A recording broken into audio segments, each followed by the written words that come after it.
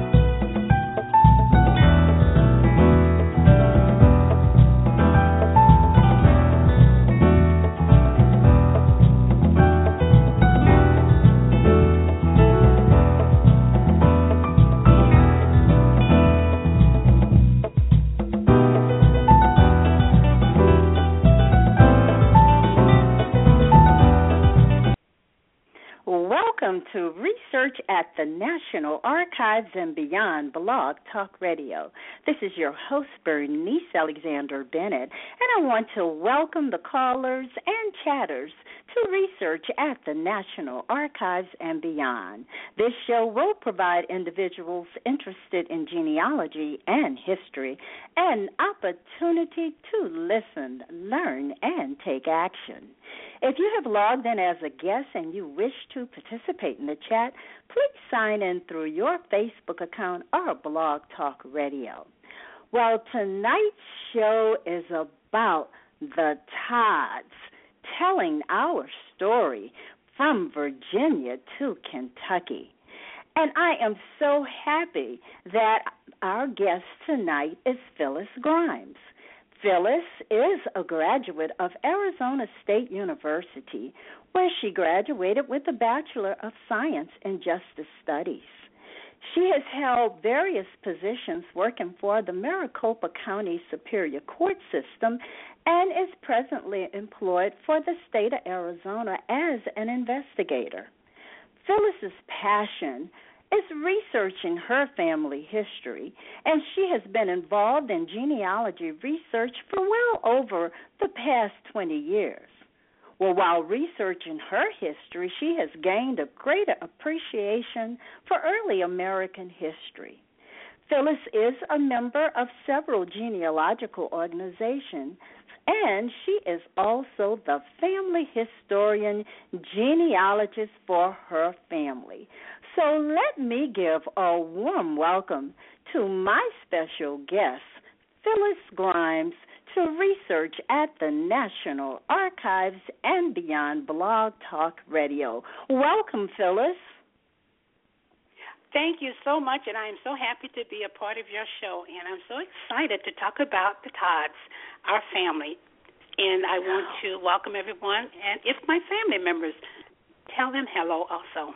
Thanks. Well, hello, family members. So tell me, because you are, as you have put in your bio, the family historian genealogist for your family, tell us, what does that mean? Okay, being the family genealogy, my responsibilities are I have a chart, a family chart, and it stretches from the 1700s to present. And every year, it's my responsibility to get the chart updated and get it posted when we have our family reunions. We have family reunions every other year. And I am also responsible for just telling a brief history updates when I go to the reunion. It used to be a long, drawn-out presentation, but I've learned with my family to cut it down to a few important points so they can have fun and, start partaking in dinner. So we usually talk before dinner. And that is just about what I'm responsible for. Well, it's wonderful that someone is in your family that has that role.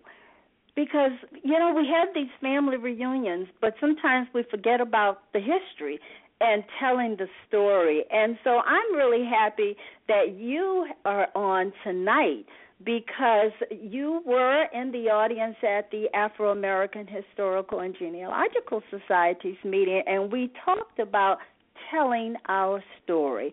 So let's start off so that everyone can understand who were the Todds, or who are the Todds. Okay. I'm going to have three characters that I'll talk about tonight. So first, I want everyone to remember Patsy Todd. Patsy was my great-great-grandmother, and she was born in 1808 in Virginia, and I don't have a location right now. And Patsy's son, Isaac Todd, my great-grandfather. He was born in 1830 in Kentucky, and he married Clora Bell Monday, and she was my great-grandmother, and she was born in Virginia. I have a lot of Virginia connections.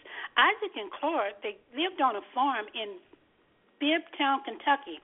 That's located near Russellville, Kentucky, the county seat of Kentucky. And in 1896, Isaac purchased 82 acres of land in Lewisburg, Kentucky. And Lewisburg, Kentucky is right outside of Russellville also.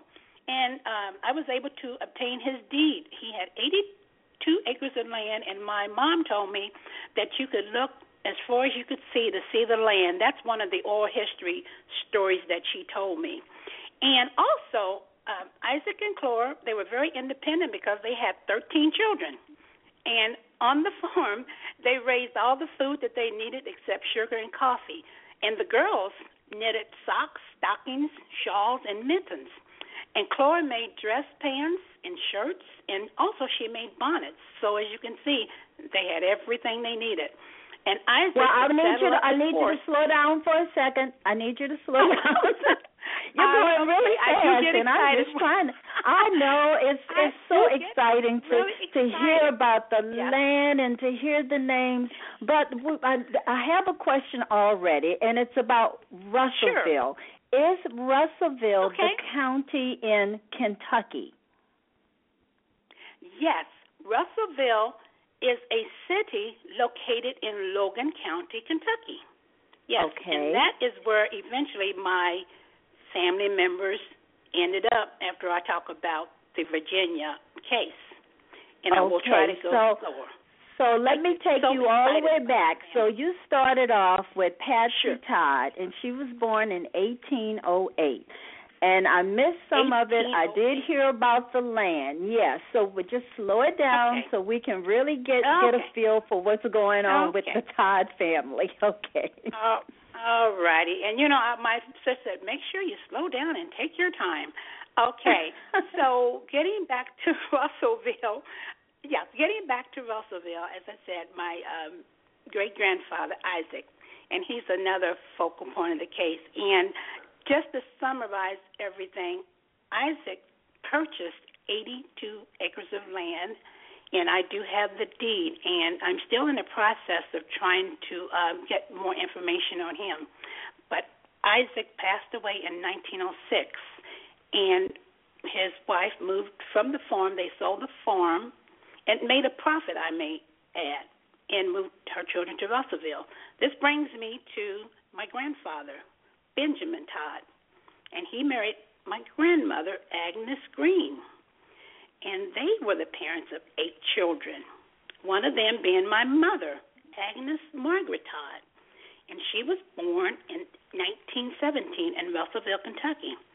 So the Todds were Underwoods, and when I get to the case and explain it, that's how my title from Virginia to Kentucky. And this was all laid out in the court case that I was discussing.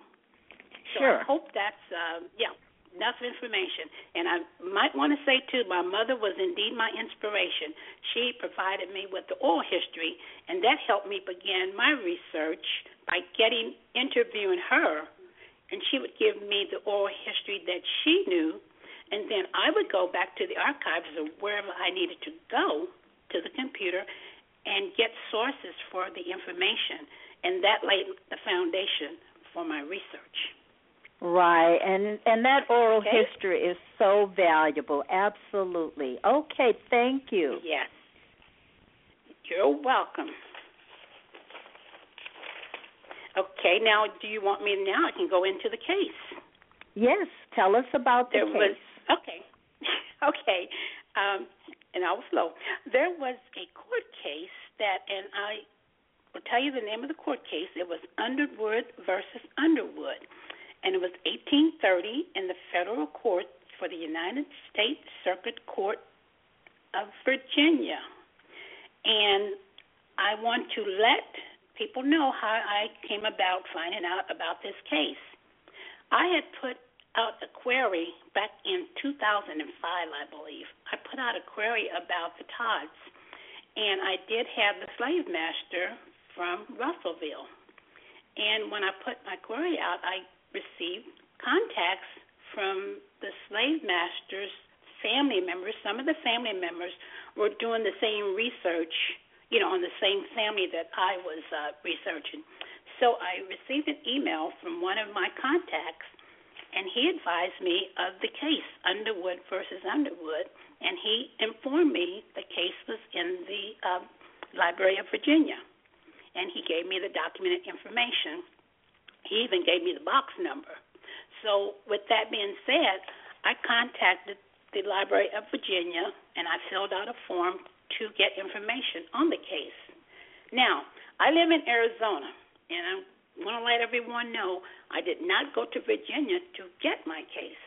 When I sent for the information on the case, I received the amount, the cost, and how many pages. There were about 70-something pages. So I figured it was very much more efficient for me to pay the cost for them to copy the documents and mail it to me in Arizona versus me going out to the Library of Virginia. So that's how I got my hands on the court case. Okay? Okay. And I just want to kind of summarize a little bit on the court case. And the court case, it was from April 1826, ending December 1830. And what it was, there was a lawsuit brought by the heirs of Jane Pollard Underwood. That's the second name I want you to remember, because she was the slave mistress, but she was a woman, but she was the slave master.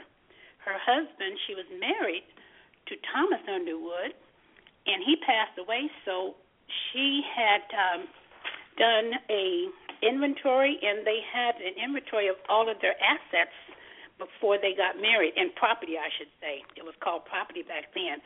So when her husband died, Jane inherited all of the property, including the slaves, and she did have slaves. Jane had about anywhere from about 40 to 51 slaves.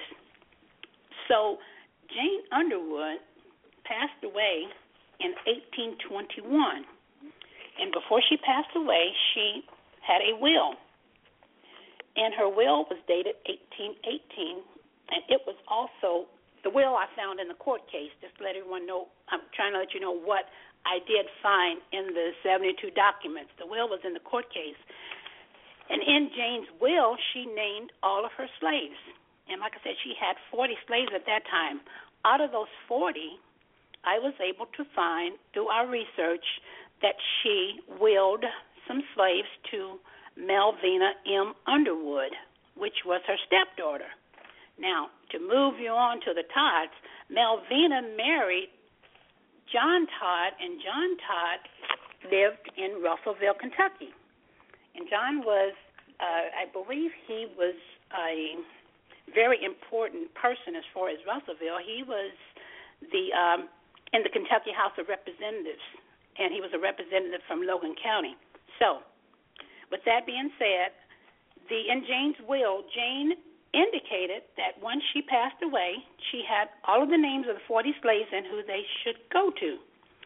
So instead of issuing out the slaves to the proper people, Jane's executor, which was James Underwood, which he was her stepson, he was supposed to be her state executor, and she advised in her wills to hire out her Negroes, which were the slaves, before they divided them up to pay her debt.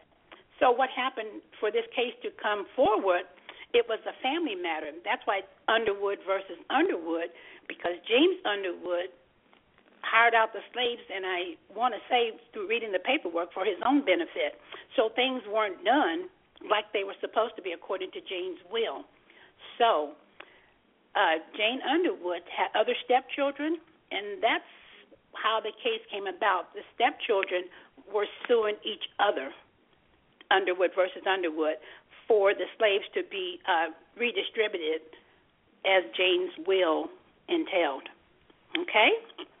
Okay. And after that, after the case, as you know, cases go a long time, and the documents, I may say, they were all handwritten. That was it's kind of hard to read documents from the 1800s, and you have to, the language back then was a little different. You had to kind of, I'm reading. But what I probably want to talk about more so than everything that happened in the case, because, to be honest, my family members' ancestors did not benefit either way the case, win or lost. They didn't benefit because it was mainly about money, the dollar, the property.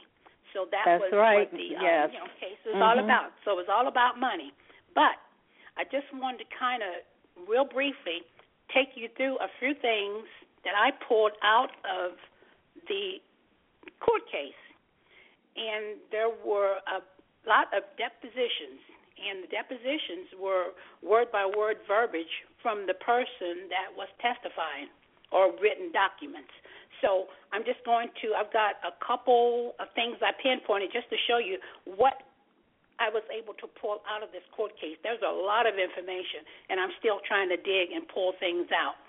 But one of the depositions, there was a question asked, and I'm going to read the question as it was in the deposition. It said, did the defendant permit the slaves of Miss Jane Underwood, children, women of children, to live on a farm or his for some years?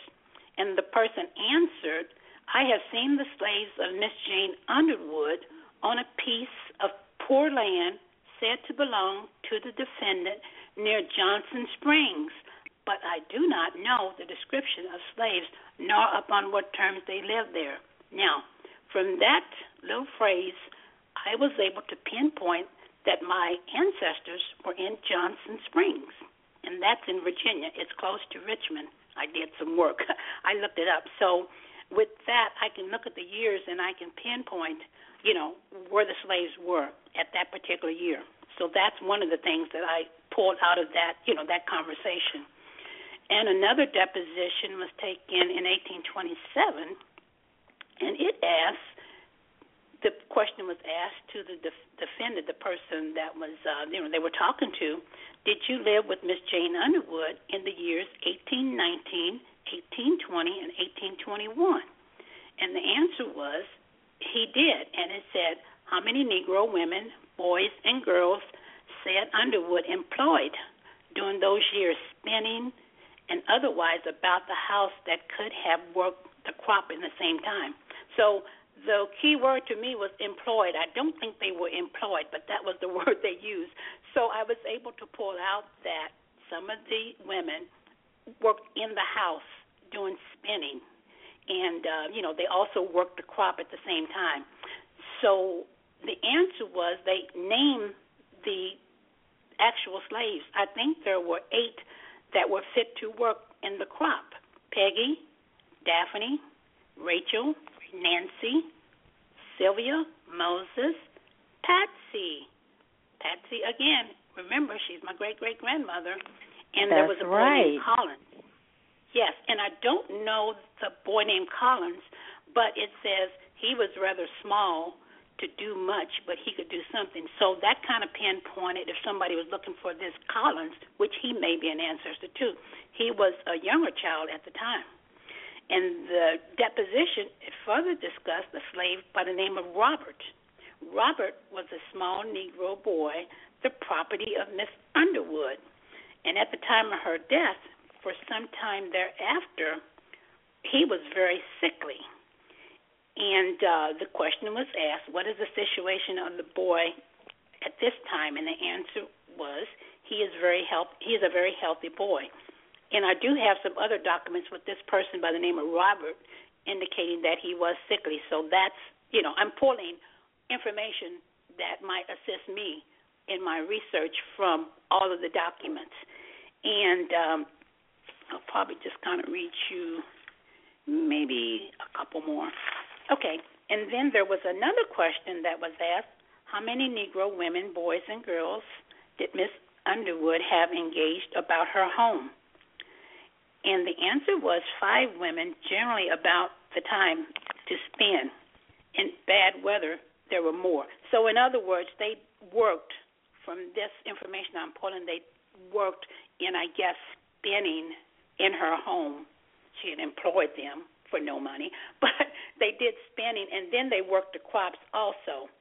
So they named all of the people that the Negroes were about the house, and I had all of the names. And I also had Moses, a boy who worked in the house for years, and he was taken from the home. Now, the interesting thing is about Moses is that's one of my grandfather's children, and it seems like the names that I received, they were repeated all through our generation. So these names constantly came up, with the same people. Now, also in the documents, this James Underwood, the one that was the executor and illegally kept the slaves and, used them, he rented the slaves out. So he had to produce a chart for every year, how much he rented them out for, the amount he was paid, and all this is in a document. It's an index document. And in that scenario, which they named all the slaves, including my ancestors, I came up with the name of Daphne. And Daphne, I haven't got this verified, but I believe she's my great-great-great-grandmother. And it had her actual date of death. She died November 30th, 1825. So that particular information is sitting in this chart.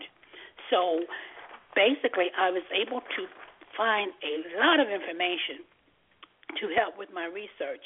And I just want to also mention, I found when I Googled the slave master Jane Underwood, I found a book, the Virginia Migrations, Hanover County, Volume 1 and Volume 2.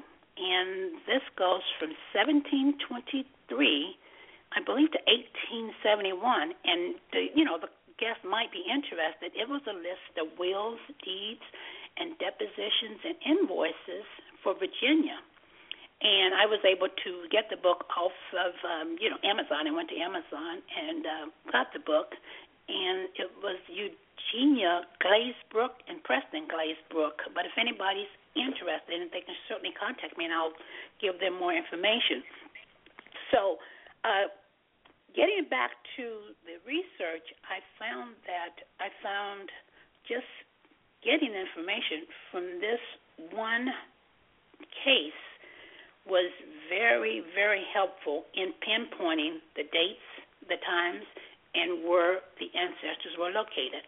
And that gives me further, I can further myself by going back to the Virginia, the archives, and try to find information. I'm still looking for death information on Patsy. Now, I got to get them back to Kentucky.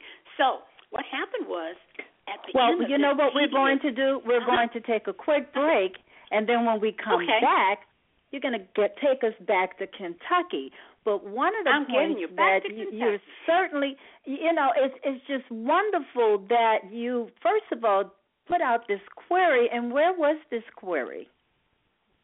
I put the query out, I believe, in Ancestry and Gen Form. I kind of remember Gen Form at the time.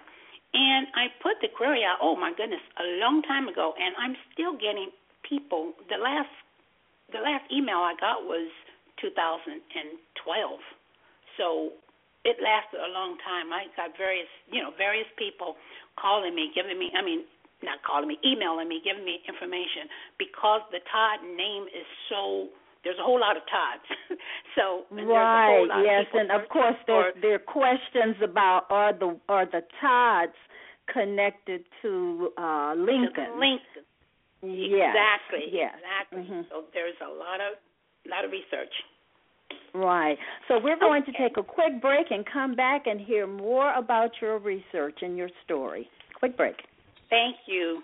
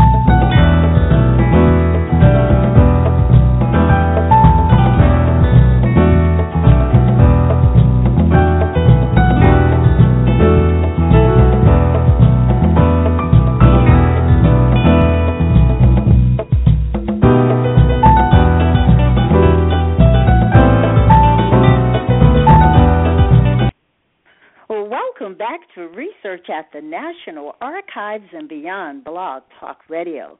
This is your host, Bernice Alexander Bennett, and you can join me every Thursday at 9 p.m. Eastern Time, where I will have an expert to share resources, stories, and answer your burning genealogy and history questions. Remember, all of my guests share a deep passion and knowledge of genealogy and history. All of my shows are available as a podcast immediately after the broadcast, and they can be downloaded from Blog Talk Radio and iTunes.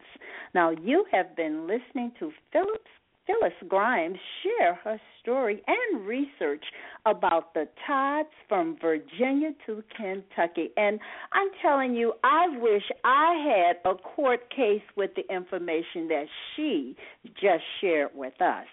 So, Phyllis, back to you, because you're going to continue to tell us what's happening with the family and about them heading to Kentucky. So, back to you. Okay, so let's talk about Kentucky. In the case, we talked about the Virginia case. I'm going to give you just a summary of basically what happened at the end, because I don't want to go through all the drawn-out scenarios of the case.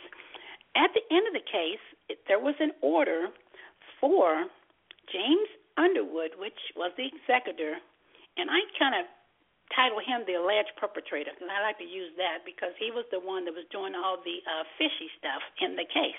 So anyway, okay, and he was stepchild. He was her stepchild. Yes, he was a stepchild. Okay, I'm following you. He was a stepchild. All of them were stepchildren, and all the people that brought the case against him, they were stepchildren. All about the money. All about the money. So anyway, he was ordered. James was ordered by the Virginia case to return the slaves to the individual people that they were willed out to. And I'm just going to talk about Malvina Underwood because she was the one that my slaves went to, my ancestor slaves went to. There were 40, but they were all given to about 3 or 4 family members in the will. So Malvina was an Underwood, and Malvina married, I talked about Colonel John F. Todd. He was a member of the Kentucky House of Representatives and a representative from Logan County. She married him at that time. So when the slaves were ordered to be returned, they went to Kentucky. Now, I'm not sure if they went directly to Russellville, or they may have went to another county. I have a lot of tax records, depending on the year that Mr. Todd was, in various locations. So when the slaves were ordered to be returned to Malvina, that's when they headed off to Kentucky. And I like, when I'm telling a story, I've got a visual, and this visual sticks with me because there was some information I found that said a person said in one of the depositions that he remembered going to Virginia to pick up the slaves to take them back to Kentucky.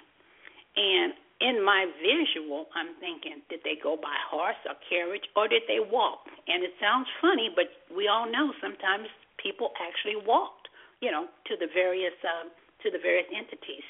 So that's kind of, when I see the visual, I can see my ancestors traveling along the road going, back to Kentucky, not back to Kentucky. So anyway, once they got to Kentucky, amazing thing happened. Would you believe there's another case? There's a case in Logan County, Kentucky, and it's a circuit court case. John F. Todd, which I told you he was the one that married Malvina, and they took the slaves in. Another court case came up in 1857, and it was the same thing. It was dealing with the slaves illegally, some illegal things been, done again. I won't discuss that case because I don't have it in front of me, but it's important to know that once they got to Kentucky, things weren't that much different. We were still in the, slave time, so things weren't that much different. And they were subsequently involved in another court case. And I found this court case by, again, people sending me information. And they'll just send me a little email, said, did you know there's another court case in Logan County, Kentucky? Somebody that's actually researching Logan County, Kentucky Todds. And as I said, the Todds, there's a lot of people researching the Todds. So once they got to Logan County in the circuit court case, and I'll tell you the resolution for that circuit court case. Before you tell us about the case, there's a question. How did you find out there was a court case? And did you suspect or look at? Hold on for a second, please. Okay. How did you find out about the court case? Or was this just something you found out with your routine research? No, this was from a query. The query that I put on, I believe it was Ancestry. You put a surname query out, and you let them know you're searching for the Todds. And I believe my query, I don't have it in front of me, but I think I probably said I am searching for information on John F. Todd. He was a slave master in Kentucky, because I had no idea that there was a court case in Virginia. So I'm in Kentucky because that's where I'm doing my major research, in Kentucky. And then I got an email from one of the other researchers searching the Todd family, and he advised me that there was a court case, and he gave me information about the court case. He gave me the case number. He gave me information on, like I said, where it was located in Richmond, Virginia Library, in the Special Collections documents, and he provided me with all that information. So then with that, I went into the Virginia Library. I logged on my computer, and I found they have archive reference services, and you fill out an application to get your documents, and you do a request. So I did the request, and they sent me information and told me how many pages it was. I paid a $25 deposit, and subsequently I ordered the case. So that's well, the question is really, it's not about the Virginia case, is about the Kentucky case. Oh, the Kentucky case. Okay. Yes. The Kentucky case, I did research specifically in Kentucky. And I might want to say that I am a member of Logan Links, and that is the document that's provided by the Logan County, Kentucky Genealogical Society. And I do a lot of, they send out a lot of information and different court records and tidbits. So I'm not exactly sure. I might have found it on my own, because I go in and I do a search. I'll put a name in the computer. I'll just Google, and usually I'll come up with cases and different things. So that's kind of how I got involved with the court case in Kentucky. So once I got the court case in Kentucky, I think I started doing some research, and I actually found the notice that was in the paper about the sale of the slaves. And it was, again, dated March 25th, 1857. I have an actual notice of, again, Todd versus Todd. So if it's not the Underwoods versus the Underwoods, it's the Todd versus the Todds. So that's how I was able to get my hands on the Logan County documents. Okay. Now, I might want to mention real quick, if you know a specific county that you're searching, it would be nice to contact the county, the archives, and kind of establish a rapport with them, like I have from Logan. I've been working with Logan County for years. I've actually gone to Logan County and actually put my hands on some documents, going through the research, and they provide me with a lot of information. And once I get the information that I request, I get the dollar amount, and I'll just send them a check, and the documents come back to me. I do very little research outside of my own living room. So Okay, well, continue to tell us. We just had to get some clarification on the Kentucky side. Right.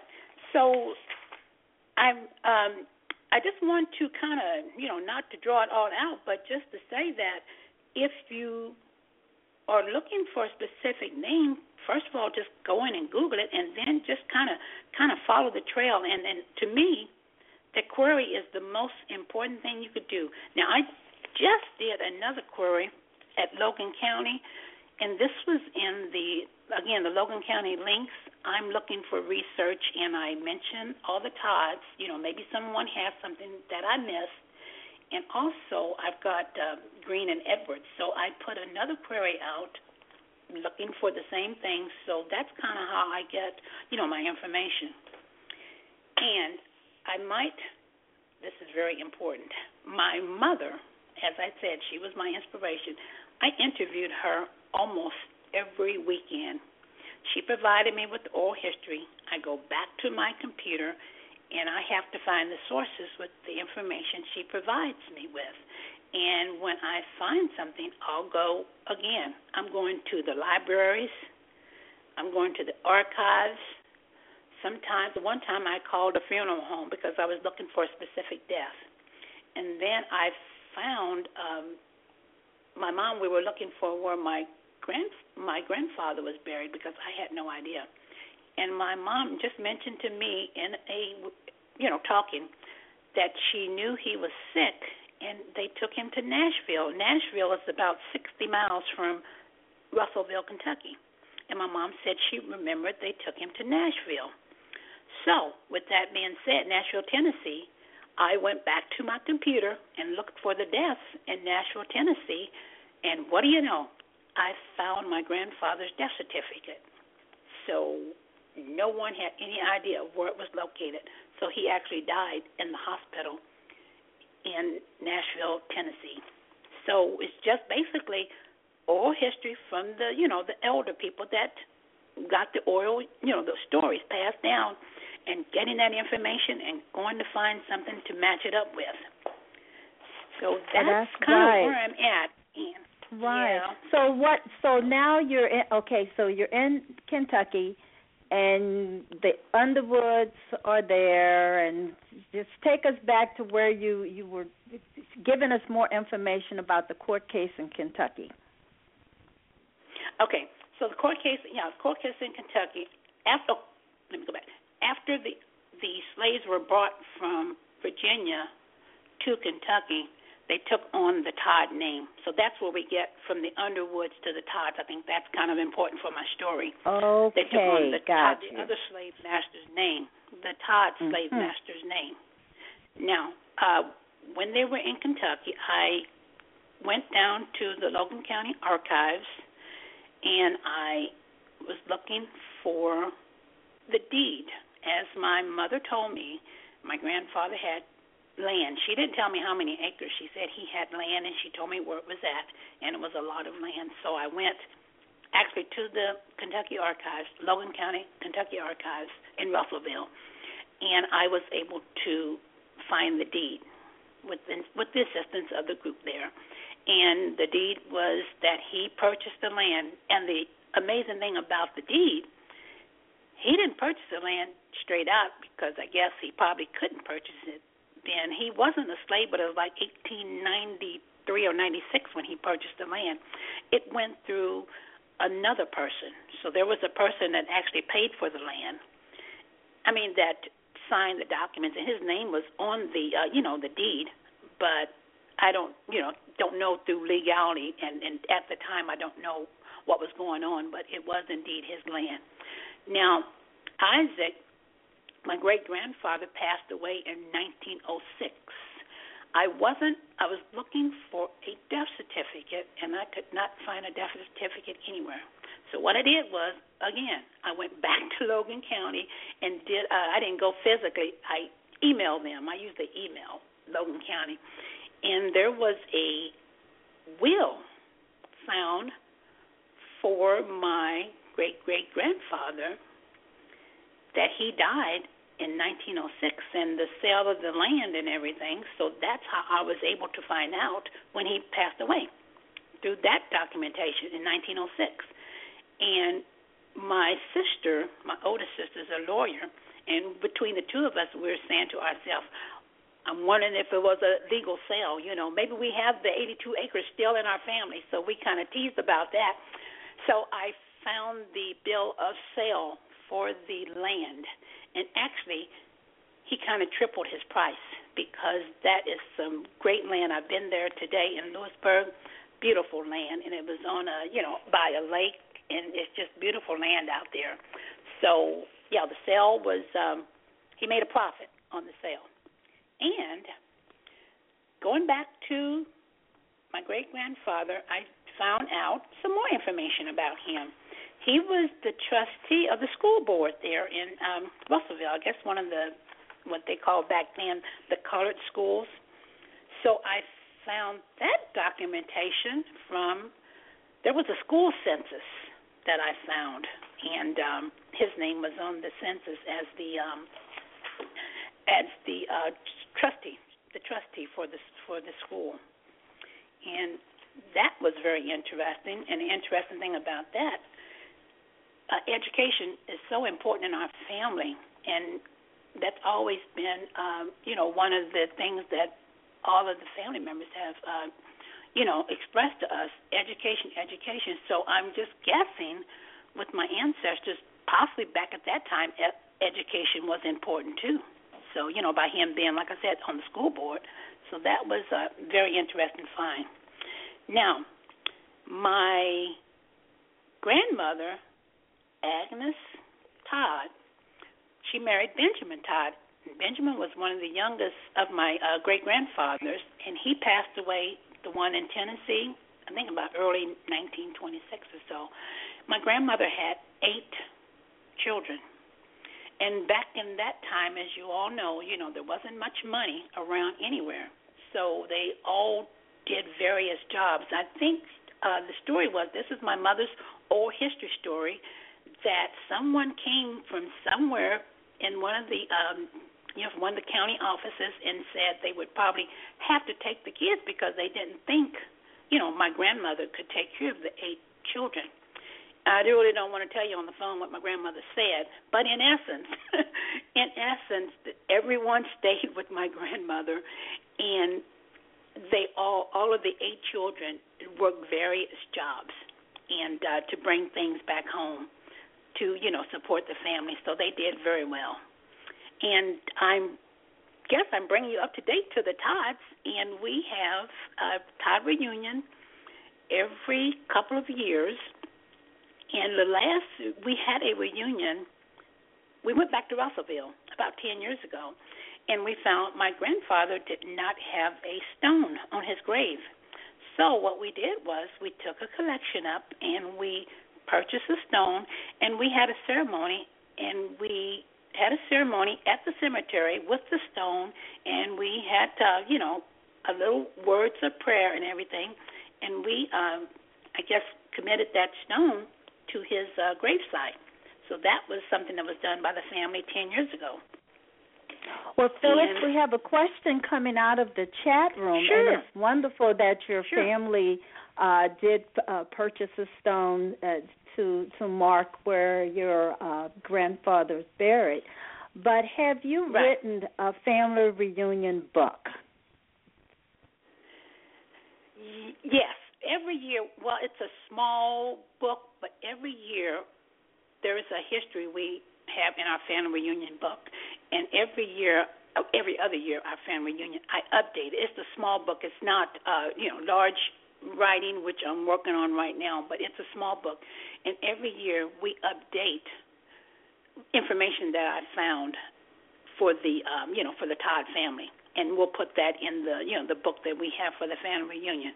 But I do, in all of this information I have, it is my wish, maybe I'll get to it, hopefully soon, to write the story, the actual story. I have about 7 chapters I've already, put down in draft. I have the chapter names and a lot of the information that that goes into the particular chapters, and I just have to find time to sort everything out and, get started.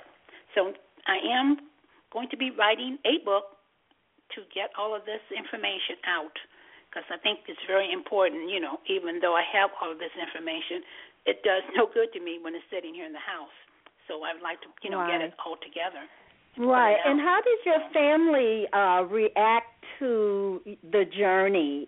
Because you went back quite a distance, finding this information in the original court case, Underwood versus Underwood, and then bringing it up to today.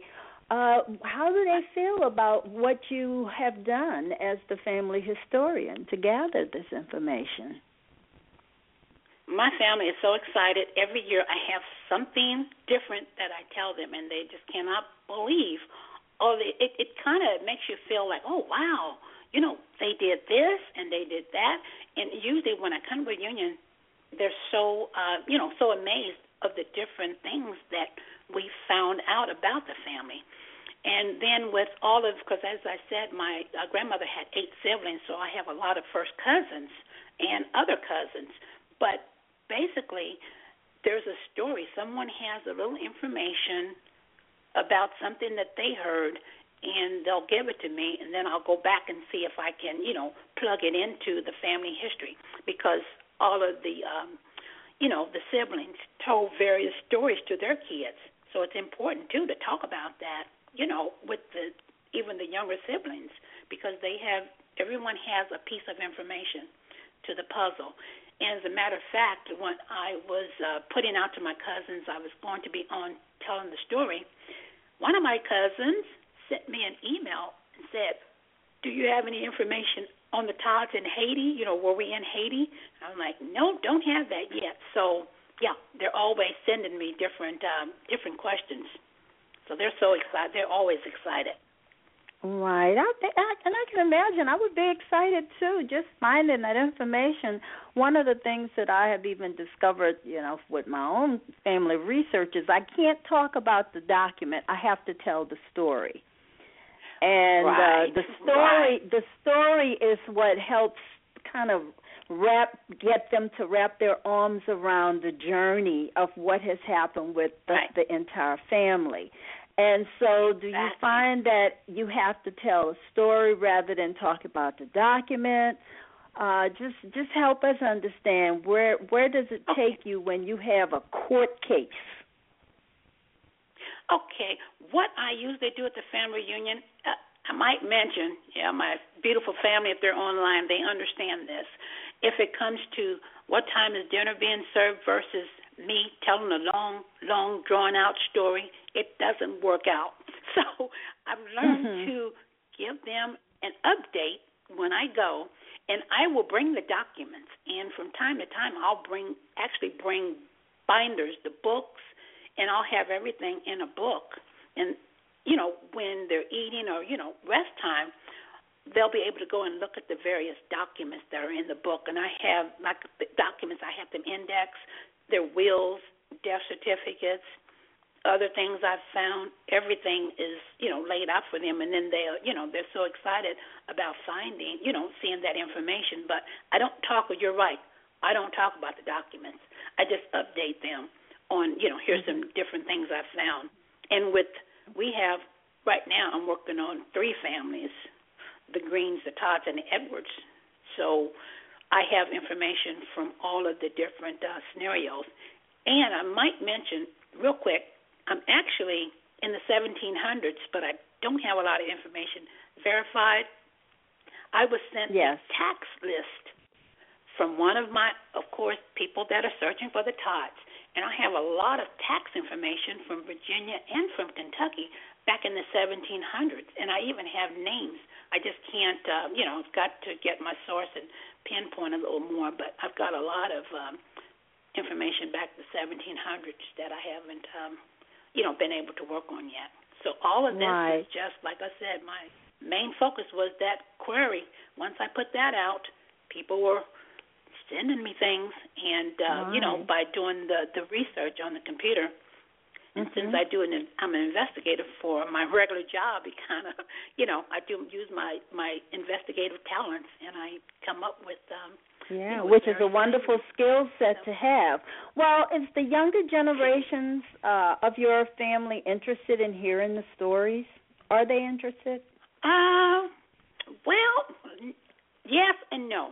I'll tell you about my particular family. I've got a son that always tells me he's my oldest son. When I get so excited and I want to share what I found, he says, Mom, just give me the bottom line.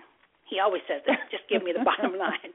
And then my middle son, he is so excited about me telling the story. And he's actually, I feel like he's the one that's going to take over all of this.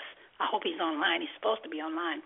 Take over all this because he's excited. And when I tell him something, he'll go and do some research. And he's actually done research on his father's family, and I've helped him with that. So he's very interested.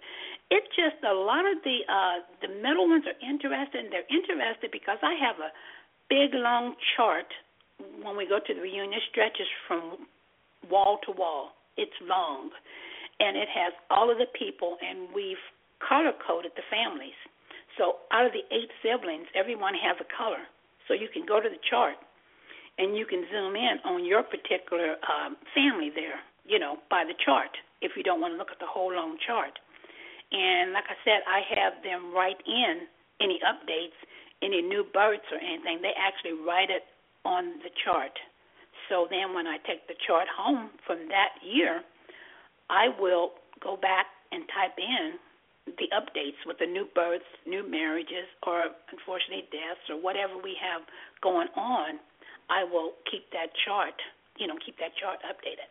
So they're interested in looking at things, a visual. I'll say the family is really interested in the visual, but I just can't talk real long about the family, I can give them updates, but you want to, like I said, you want to know your audience. So I look at them, and they look hungry, so I kind of cut it off a little bit so they can eat. Yes, so, but you seem like you're engaging the family because you are asking them for updates. By the way, your middle one is online. Your son is online. He's smiling. Is? Yes, Did he says that. Mom, I'm that's online. me. Yes, that's me. Well, you know what? We're getting close to we're getting close to the end of the show. And I'm certain that your family is really proud of you and the research that you have done. And it has been just wonderful to hear you share with us your journey, beginning with the oral history and the query and the court case, and how you just took them from Virginia to Kentucky and helped us understand when did they become the Todds from the Underwoods. I think I know your story now. So this is just... I hope so. I hope so. And I hope that you have inspired the listeners to tell their story, because that's what it's all about, telling the story and sharing that story with others. So, Phyllis, thank you so much for sharing that story with us tonight.